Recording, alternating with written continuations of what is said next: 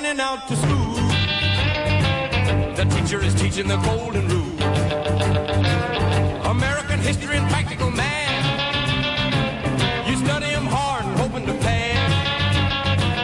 Working your fingers right down to the bone. And the guy behind you won't leave you alone. Ring, ring goes the bell.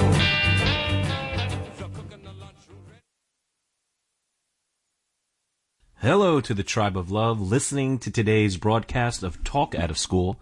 Bienvenidos a todos. Bienvenidos, mi familia. Welcome to my family, WBAI listeners. My name is Daniel Alicea. My pronouns are he, him, and his, and I'm the proud son of Manny and Alma. I welcome you again today to another episode of Talk Out of School. I'm coming to you live once more on WBAI listener-sponsored, locally controlled, non-commercial Pacifica Radio in New York City. We're on 99.5 FM, and again, this is a Pacifica radio station. We're also being live-streamed via WBAI.org. At Talk Out of School, we focus on the issues affecting public schools and public education here in New York City, on the state level, and nationally. We have a special show lined up for you. If you've been following the narrative thread of our latest broadcasts here at Talk Out of School, you know that as part of my role as a New York City teacher, we have decided that it's going to be really, really important for us to really think about how the pandemic has affected us. And so we're in the midst of a series of episodes where we are showcasing the voices of New York City educators from different paths, different walks of life, different skill sets. And as part of the ongoing conversation that we have at Talk Out of School, I think it's important that we listen to these educators of New York City public schools and hear their perspectives about the challenges and the opportunities that this pandemic has afforded us. And so today we have an interview with Noah Tichy.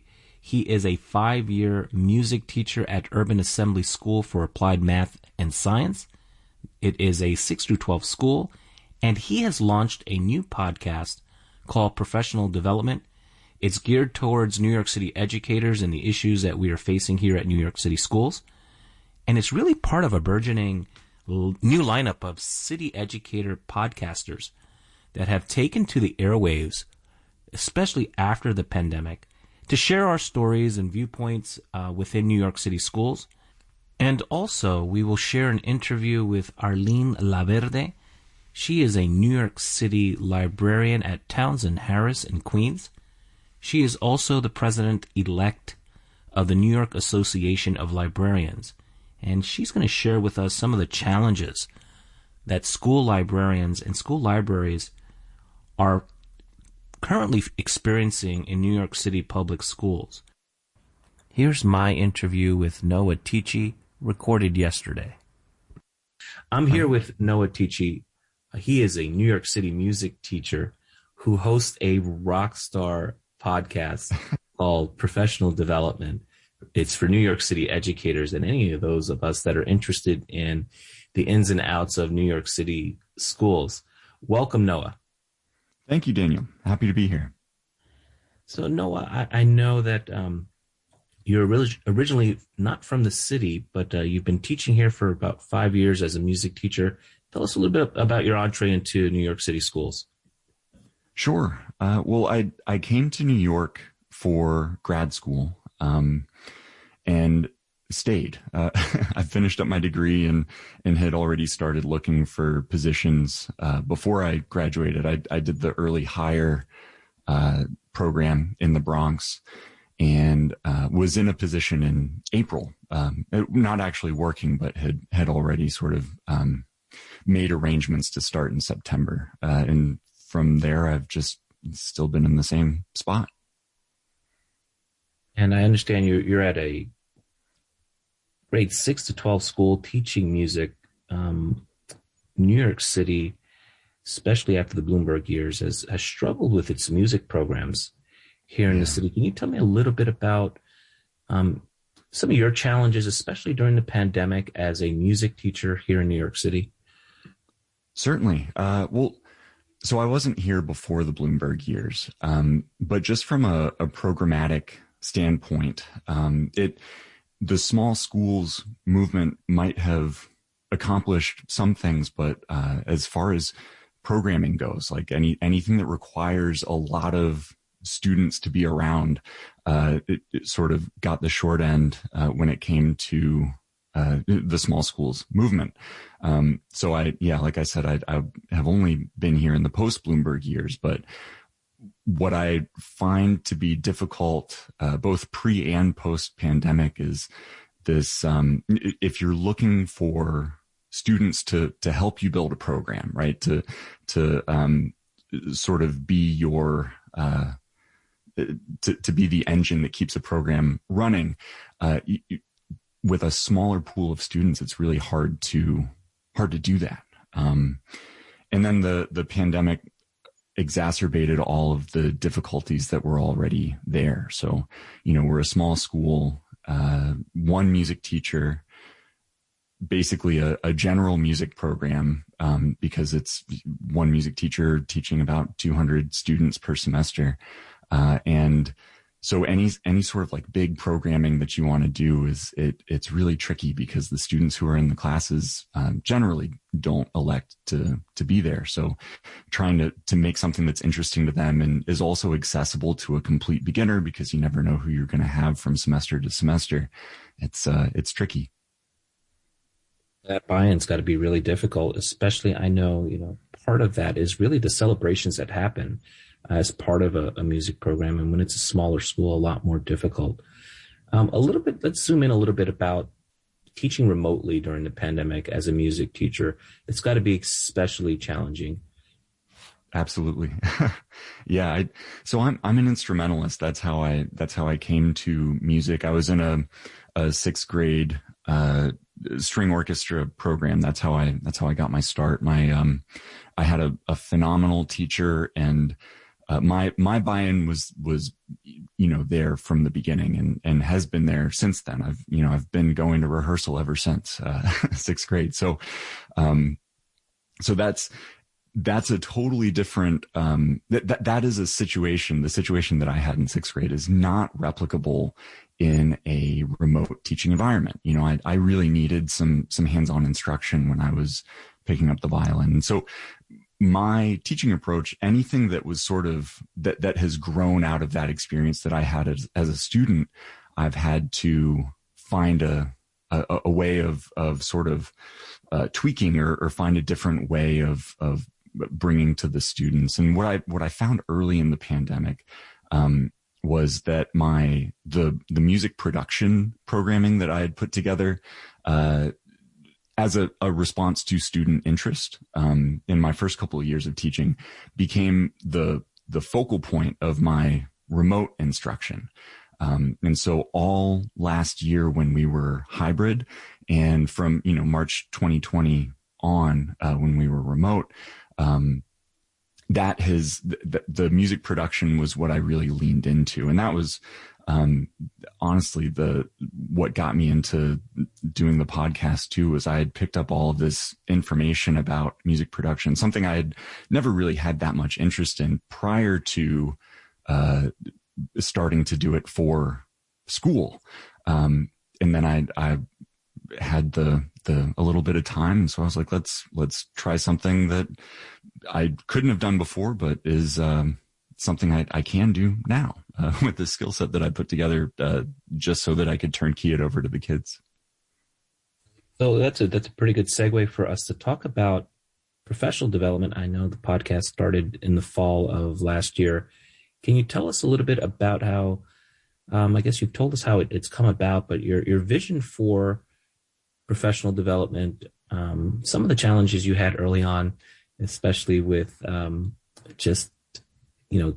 launching. It's always hard to launch. A little bit about your show, professional development. I'm loving some of the products that are coming out. Oh, thank you. Yeah. The start was certainly the most difficult part, because in the beginning needed to sort of figure out my workflow, and podcasting as a teacher, really doing anything as a teacher is difficult, even teaching, because you have to sort of figure out how to make get the most out of your time when you're not in the building, and when you're not having to sleep to recover so that you can go back into the building. So the first couple of episodes were really very time consuming. And so I realized I needed to streamline my workflow a little bit. And the first couple of episodes were just solo. Like I didn't have any guests until episode 5. I convinced a couple of colleagues of mine to come on. So generating a whole lot of stuff to talk about, and scripting it in such a way as to make it relatable and interesting, but also informative. Cause that was really the idea behind the show. Like I didn't want to just get on mic and talk. I wanted to, provide an audience with, answers to questions that a lot of teachers have, and not just teachers, like a lot of any stakeholder in schools, has questions and has a really hard time finding answers to those questions for a number of reasons. Sometimes I think that the answers are purposely kind of hidden away, and other times I think we just have some really outdated means of communication in the Department of Education. So, building a show that would be relatable, interesting, and answer some questions that people might have. That's what I was going for. But it's got to be really hard without guests. You're talking for an hour. So some of the most interesting guests that you've had on the show, you want to share some of those? Certainly. Yeah. I've been really lucky to have, especially recently, as I've been getting into sort of the preparation for the UFT elections. I've had a couple of candidates for positions in the specifically on the executive board of the UFT. So Alex Jalot and Nick Bacon came on in pretty quick succession, and so I was able to personally learn a lot about sort of what's at stake with the UFT elections, but also then relate that to whoever's listening. And more people started listening when I started covering that stuff. So I think that there were a lot of people who wanted to know more. And so I was happy to be able to sort of package that information in a way that is approachable for a lot of people. I do a lot of the producing of the show as thinking in terms of a listener. Like I'm a music teacher. My ears are the best way of getting through to me. And I'm a very slow reader. I find I have a really hard time sitting down and reading the stuff that I should be reading in order to be informed and that sort of thing. So I'm thinking about other people like me, in particular, when I'm putting together the shows. Like, how do I make something that someone like me is going to be able to pick up and benefit from? But, other people not like me too. They were great. They were very engaging. I also had, so Norm Scott came on.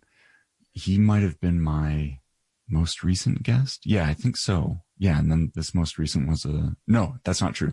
Tyree Alexander is a colleague of mine, and he had just a really feel good story, to share about this award that he had won recently in this program that he had built.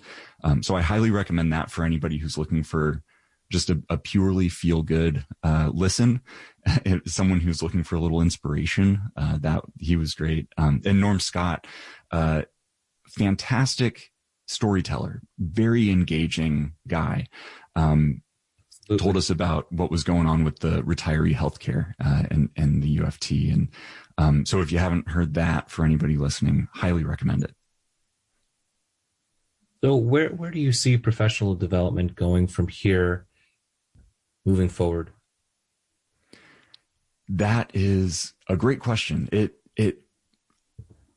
my through line, I think I've maintained a pretty decent through line throughout all of the shows. And I'm hoping I can keep that going, because I think that if I were to branch out too far in one direction or another, people might start to, lose interest, depending on what they came to the show for.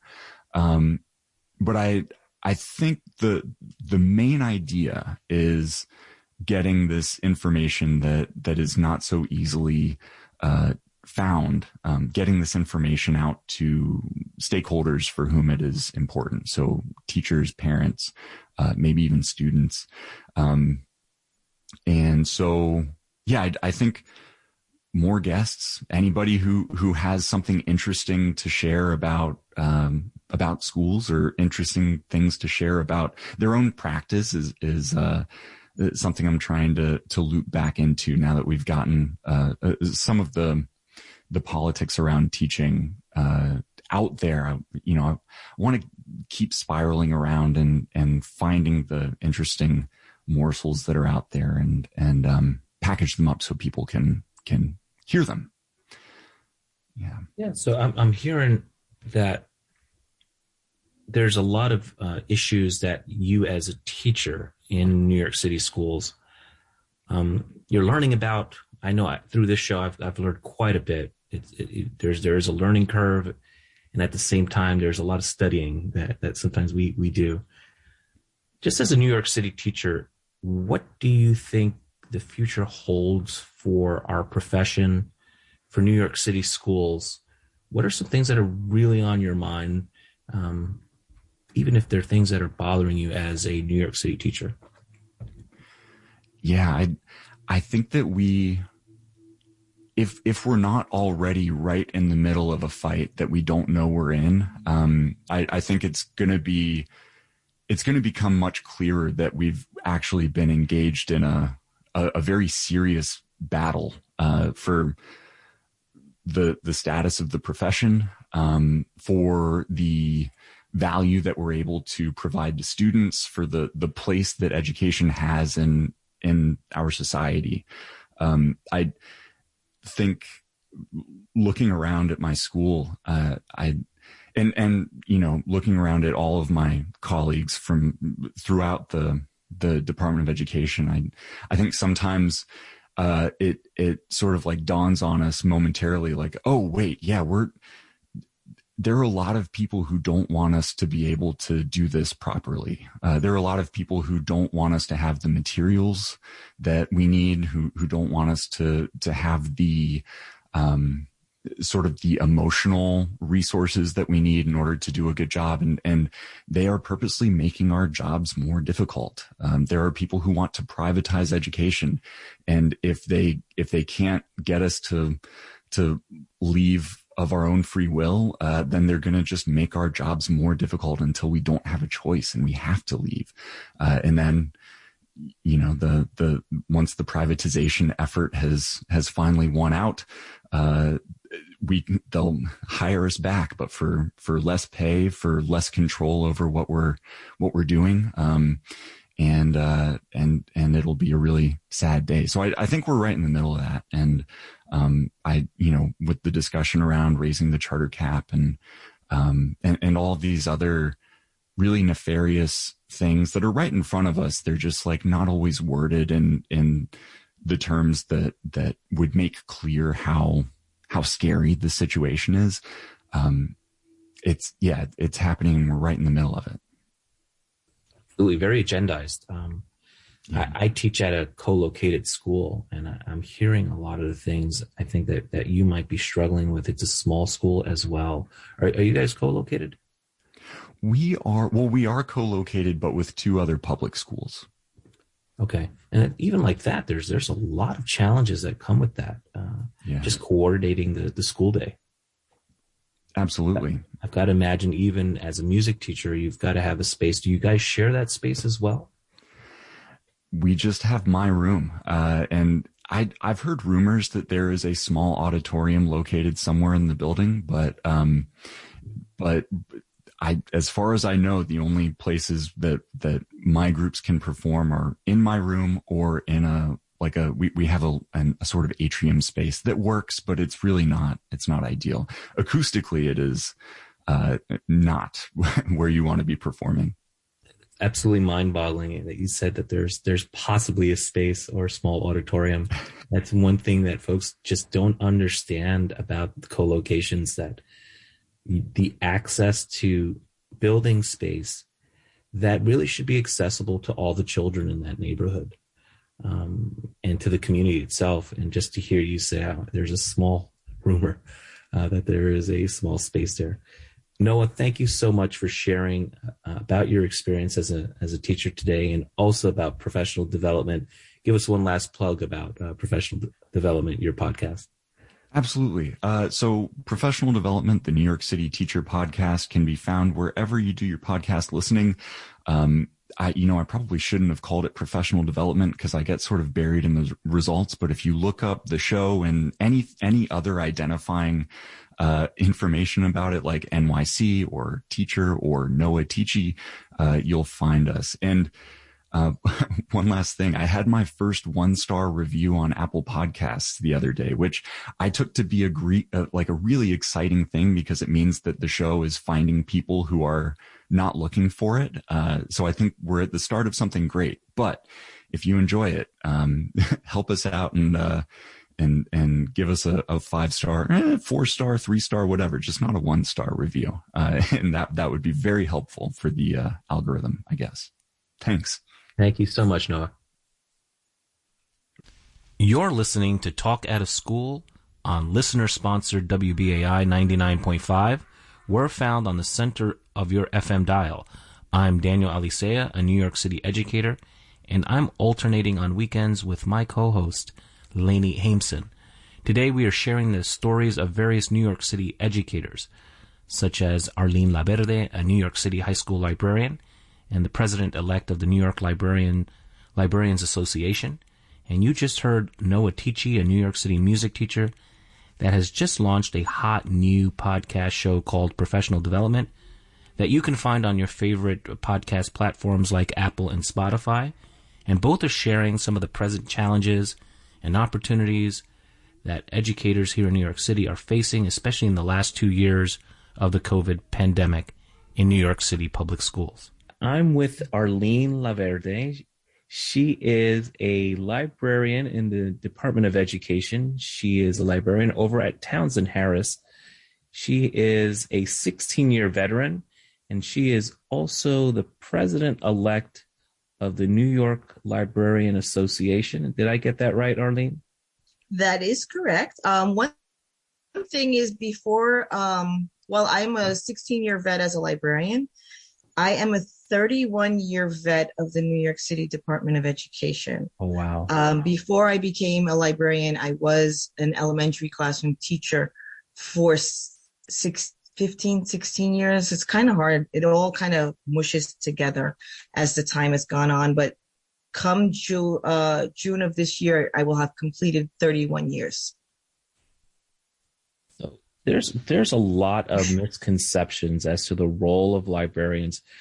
Tell our listeners, what is the role of a librarian, especially in New York City schools?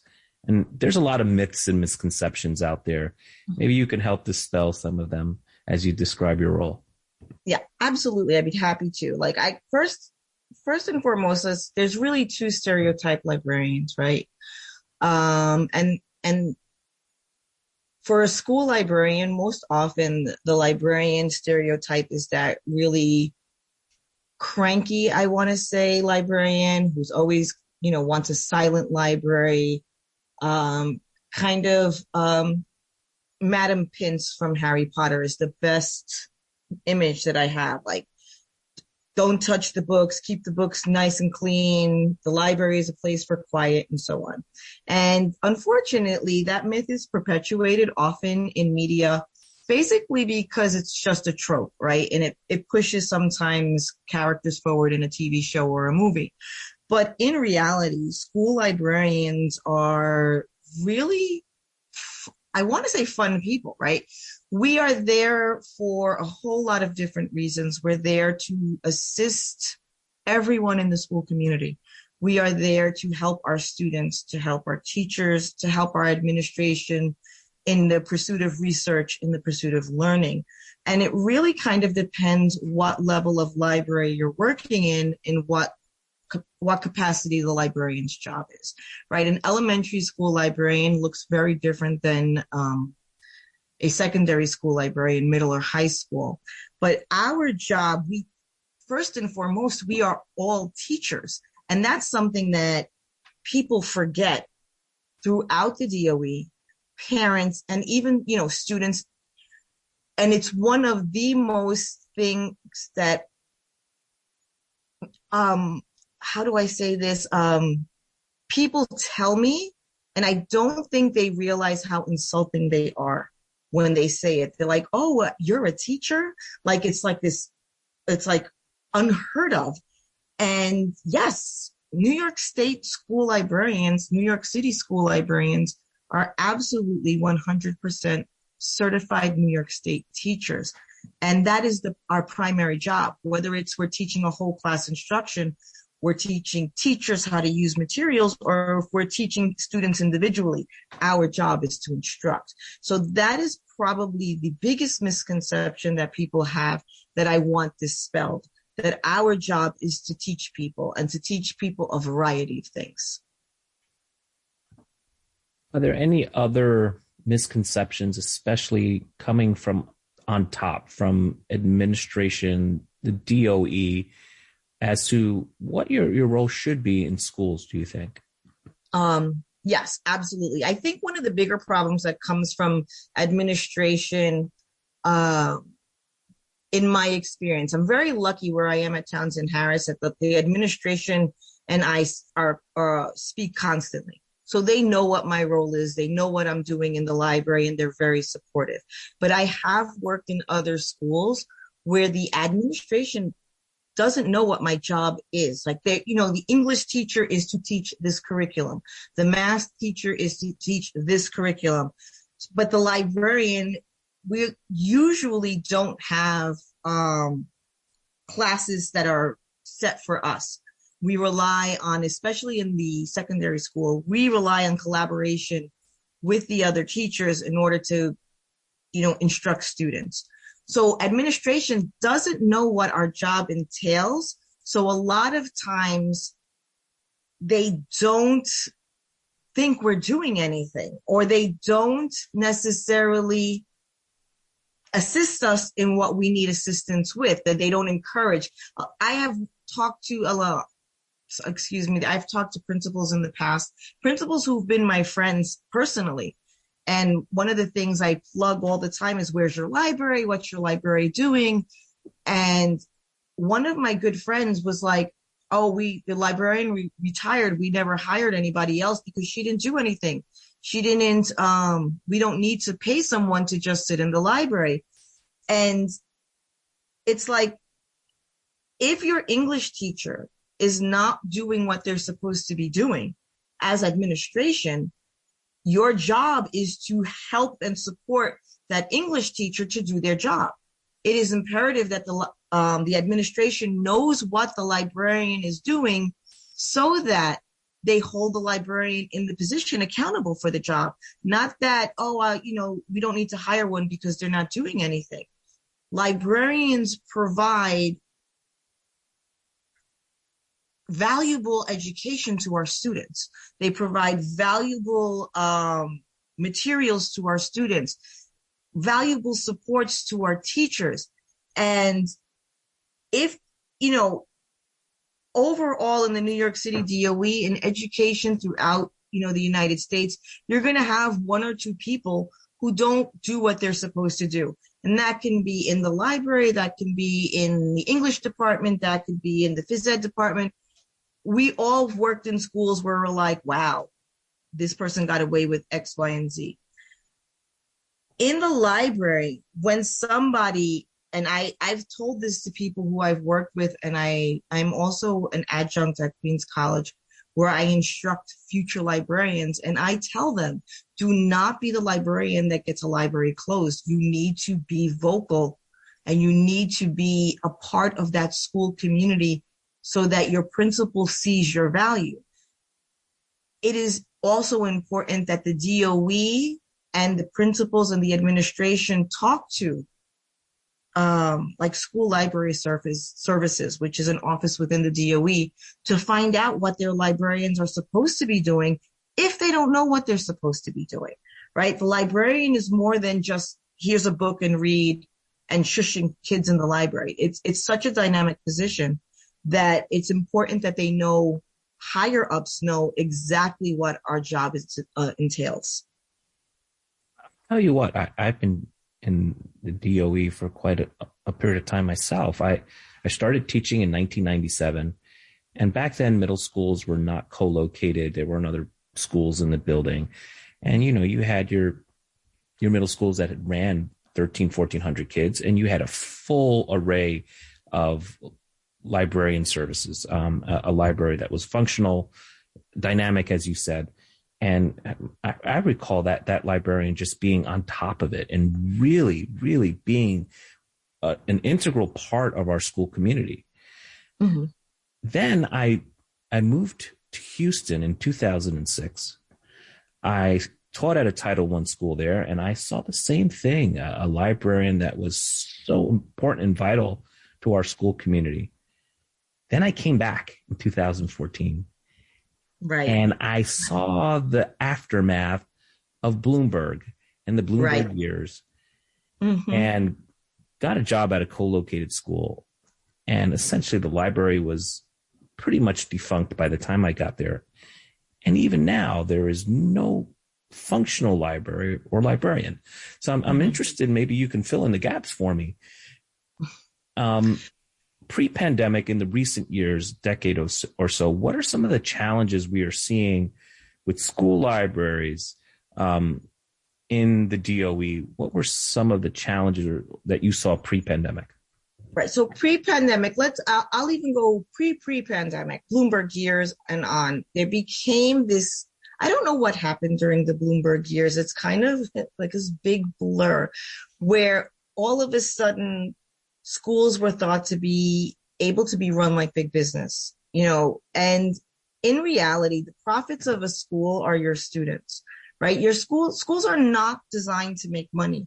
The profits are how successful and productive members of society that the school produces to bring back to the community, right? When the Bloomberg years came in and the budget cuts were slashed, many schools, I don't want to say most, that's unfair. Many schools started cutting positions that were considered non-essential, like the arts programs, the music programs, and the library programs, which to me personally is mind-boggling, right?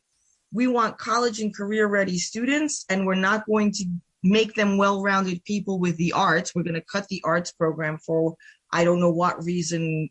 We're going to suck all the enjoyment out of school just there. And then we're going to cut the library programs because I don't know why. And I think it's more because people didn't know what libraries and librarians do and how libraries and librarians support education, right? So what happened was libraries started getting cut, librarians started getting cut, and state mandates were ignored, and there were no repercussions, right? No one was being held accountable for the fact that the New York State law states every school is supposed to have a library, and every secondary school is supposed to have a functioning library with a certified librarian. Now principals are not funding librarians, and they're also not funding libraries, and there's no accountability, right? No one is sanctioning these schools. No one is sanctioning the DOE, and they're getting away with it. So they're doing it more and more and more. And then what ends up happening is that there are no jobs. So people don't go to library school to become certified librarians. So now that when the DOE starts looking, they're like, there are no libraries to hire, so we can't hire it. And it's like this really vicious circle. And it's something that parents should be screaming about, that there are no the arts program and the music program, but they should be screaming about that there's no library program within their school. If you look at the top high schools in New York City, the Stuyvesant's, Brooklyn Tech, Bronx Science, Townsend Harris High School, they all have fully funded, functioning libraries with certified school librarians. These are gifted and talented schools where we send our top children. Why do we have libraries and not everybody have libraries? It's no secret that they have libraries. It's no secret that these kids that they are going into these schools are, high performing students, right? We should all be screaming that every school should be funded and have the same programs that these gifted and talented schools have. Matter of equity. Absolutely. Mm-hmm. So the pandemic brought a whole new set of issues for all educators. Mm-hmm. What challenges have librarians faced, especially during the pandemic years, the early pandemic in 2020, 2021, and even now? What are some of the challenges? So before the pandemic hit, one of our issues was budget, right? No money. And school library budgets got $6.25 per child as of the October 31st budget of the previous year, $6.25 per child for library books. And that was it. So depending how big your school was, at Townsend Harris High School, my state budget was around $6,000 or $7,000, right? Because we had 1,000 students, so on. But the 338 money, it was called, could only be used to purchase physical books, no electronic materials, physical books. Now, fast forward, March of 2020, New York City shuts down, right? New York City shuts down. I personally was shocked that New York City shut down. But now we're trying to help do a shift for our schools to get our schools online functioning with instruction.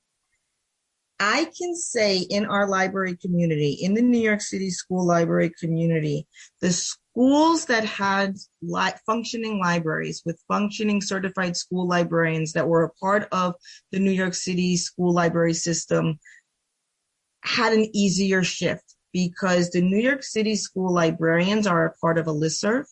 And on this listserv, pre-shutdown, like 2 weeks before the shutdown, we were already sharing resources. We were already sharing digital tools that we put together to share with each other, that when the schools shut down a week before, we were already sending out materials to our communities, right? I sent my principal, the APs, and all of the teachers in the building links to things like Snagit and Loom, which are digital video recording before we had access to Zoom, ways to record lectures, virtual field trips, places where we can find ebooks and audiobooks for free online, right? Because with pre-pandemic, we weren't able to make a collection of electronic books because we didn't have the money for it. Now we have no books for the students because everything is remote. So we work together as a team to try and make sure that learning went on, and we tried to make it as seamless as possible as the world was burning around us. And the school librarians of New York City did a really good job. We were there for each other, helping each other. One of the harder things for me personally as a school librarian in a high school is that since I was remote with everybody else and I did not have a set of classes that I met with daily, finding the collaboration with the children and with the teachers was a little bit more difficult, because I didn't want to overwhelm teachers and I didn't want to overwhelm students with emails because we were already stressed out. So I wanted to stay visible to the community, but I didn't want to bombard them with too much stuff at once and have them say, oh, it's Mrs. Laverty again. I'm just going to delete her emails.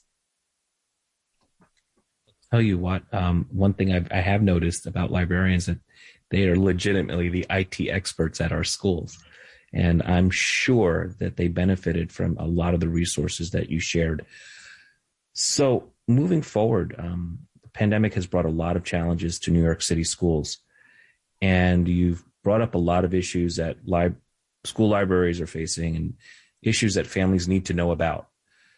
What are some improvements that you think we need to start working together as educators, as New York City families, as citizens of the city? What are some things that we need to start pushing for when it comes to our school libraries in New York City schools? We really need to push for a librarian in every school, right? Every school is supposed to have a library, but in reality, a library without a school librarian, without a certified school librarian, is really just a room with books, right? If there's no one there to help promote the books, to help promote research, to facilitate instruction, to collaborate with teachers, it's just a room with books that just going to collect dust.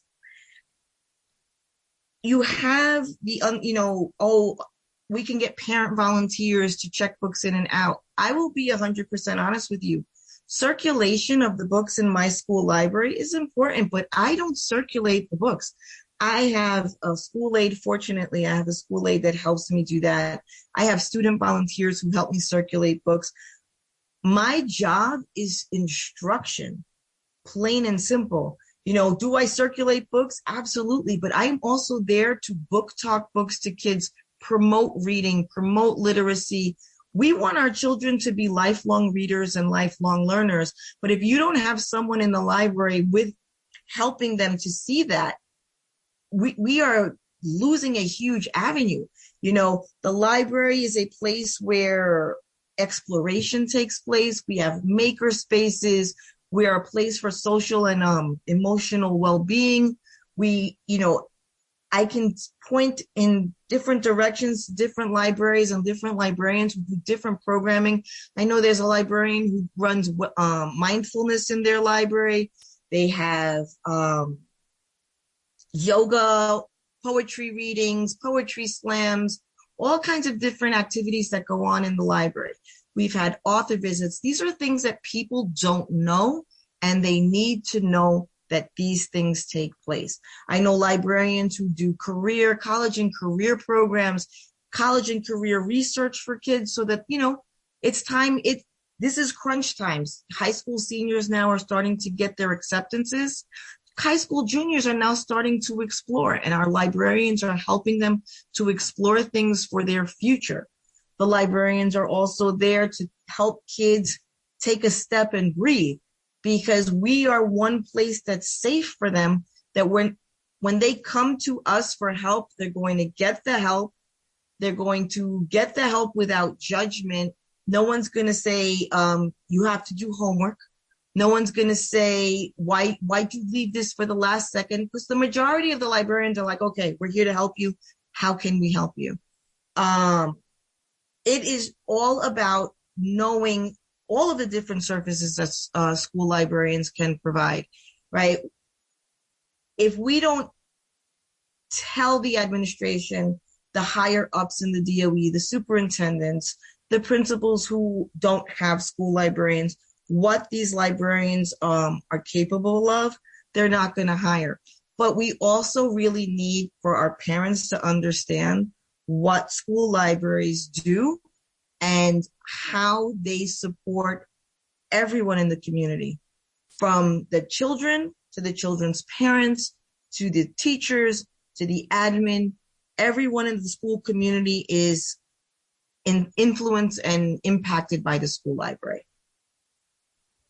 Tell you what, as a student of New York City schools, one of the oases that I knew I could go to was my school library. Whether it was the Queens Public Library or just my school library, it was one place, and definitely I can see that aspect, that social emotional aspect. Absolutely. That you're talking about. final question about the needs. I know that in a previous conversation we had, the role of school libraries, especially in elementary school. Did you want to touch on that? Absolutely, right. I'm a high school librarian in one of the best, if not, I think it's the best high school in New York, according to U.S. News, at least last year. It's a really great school with really great kids, work really hard. One of the things that I've noticed, even within Townsend Harris community, when it comes down to researching and research skills, many of the students learn pretty quick at Townsend Harris, and they have a really great work ethic. But they come in not having research skills that they should have learned in elementary and middle school, right? It's kind of like getting them in Townsend Harris High School in AP Lit, and they never took a reading class. It's like, here, you're going to do research and you're going to do college level research in your high school. And you're going to do, even if you're doing high school level research in your high school, you're expected to know certain skills, right? So how to formulate research questions, how to search a database. In a high school, we are not only teaching them the high school skills that they need to know and to use into college, we have to now go back and teach skills that they needed in elementary and middle school that they needed to learn, right? In an elementary school library, elementary school children and middle school children are voracious readers. That's when they read, right? That's when they still love books. That's when teaching reading education didn't kill the joy of reading. With a school librarian, we can take that joy of reading and multiply it by 1,000 and continue the love of reading throughout, so that when they get to high school, they still have the love of reading. They still want to read. Librarians are there to help build diverse collections for the school library. It is so important that children see themselves and their community within the pages of the books that they read, right? It is important that they see their families represented, that they see Black children, Hispanic children, Asian children just living lives, because it is during reading when children learn empathy. And then in these books, they can learn to empathize and see how my Asian friends, my Black friends, they have families like I do. They have friends like I do. They have the same issues. They have different issues, but we can all be together and we can all be understanding. And that is one of the main focuses of a school librarian, to make sure that diversity, to make sure that representation happens, to make it a safe place to have these conversations about literature, about themselves. Well, thank you so much, Arlene. I'm so glad we had this conversation. Part of Talk Out of School in the last few weeks, we've been trying to get educators from different walks and paths. And I really feel like there's so much more that we can discuss. Thank you so much for your time, Arlene. And we're going to be fighting for a library in every school. I hope so. Thank you so much for listening to me. Libraries are my passion, and honestly, every child in New York City, every child in New York State, and every child across the country deserves to have a school library with a school librarian. Thank you. Thank you so much, mi familia, for joining me today on Talk Out of School. Thank you to my guests, Arlene Laverde and Noah Tichy. This is Daniel Alicea, your co-host at Talk Out of School on WBAI 99.5 FM Pacifica Radio. Our show, Talk Out of School, is also available as a podcast if you missed any part of today's broadcast or would like to search our archives. You can find us on Apple or Spotify. Just go to their platform, type in Talk Out of School, and we'll come right up. Also, please leave us a glowing review. please consider becoming a WBAI buddy. As a WBAI buddy, you become a special supporter of WBAI and this show, Talk Out of School. You can do that by calling 212-209-2950. That's 212-209-2950. And make sure to mention our show when you make your donation. Or you can go to WBAI.org and just find the button that says BAI Buddy. This month is Women's History Month, and WBAI has a special offer for you. Today, if you partner with us as a BAI Buddy, when you go to your internet browser, I want you to type in women.wbai.org so that you can make a commitment today to become a $15 or more monthly supporter of BAI. If you do that, you will get access to a 1 gigabyte inspirational collection of audio clips of some of the most legendary great women of the last century. And that's part of an offer that we have for you today. At WBAI, we are calling it the Women's History Audio Collection. Our Women's History Audio Collection contains 79 hours of recordings showcasing women's history through restored audio recordings dating back to the earliest days of community radio broadcasting in 1949. This thorough compilation is culled from over 6 seasons of Pacifica Radio's radio archives, our weekly radio programs from our vault, and even beyond. And wait, there's even more. You'll receive a WBAI tote bag with your WBAI sustaining membership of $15 a month or more. And I would like to play for you one of these clips from this audio collection that is yours with your $15 or more donation to WBAI. This clip is the legendary Congresswoman Shirley Chisholm. Let's listen to her.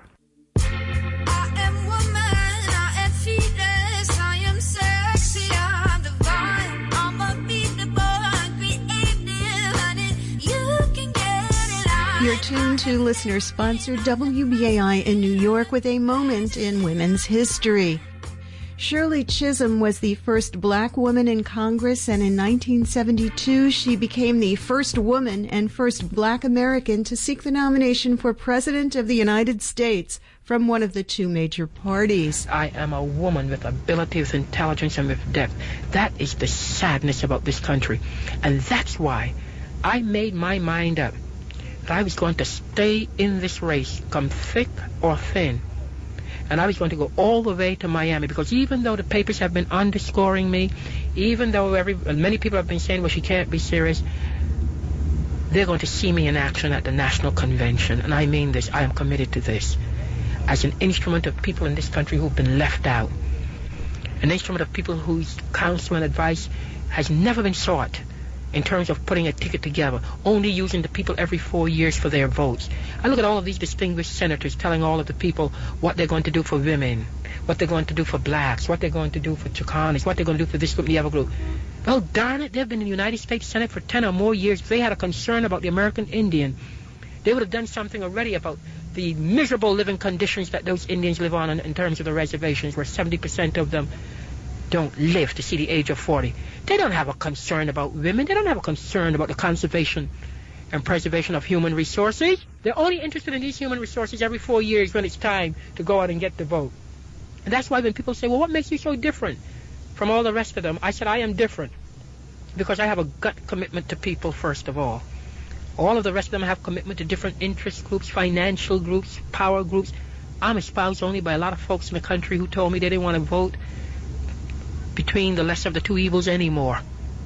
They wanted to give their vote to somebody that they knew deep down within themselves had a commitment to people, and for whatever that vote would mean, at least it would give me that much more added strength that I need when I get to the convention. Chisholm retired from Congress after serving 7 terms. In 1983, she said she wanted to be remembered as a woman who dared to be a catalyst for change. You can receive our Women's History audio collection with Shirley Chisholm and other trailblazers by becoming a WBAI Buddy, a sustaining member for $15 a month.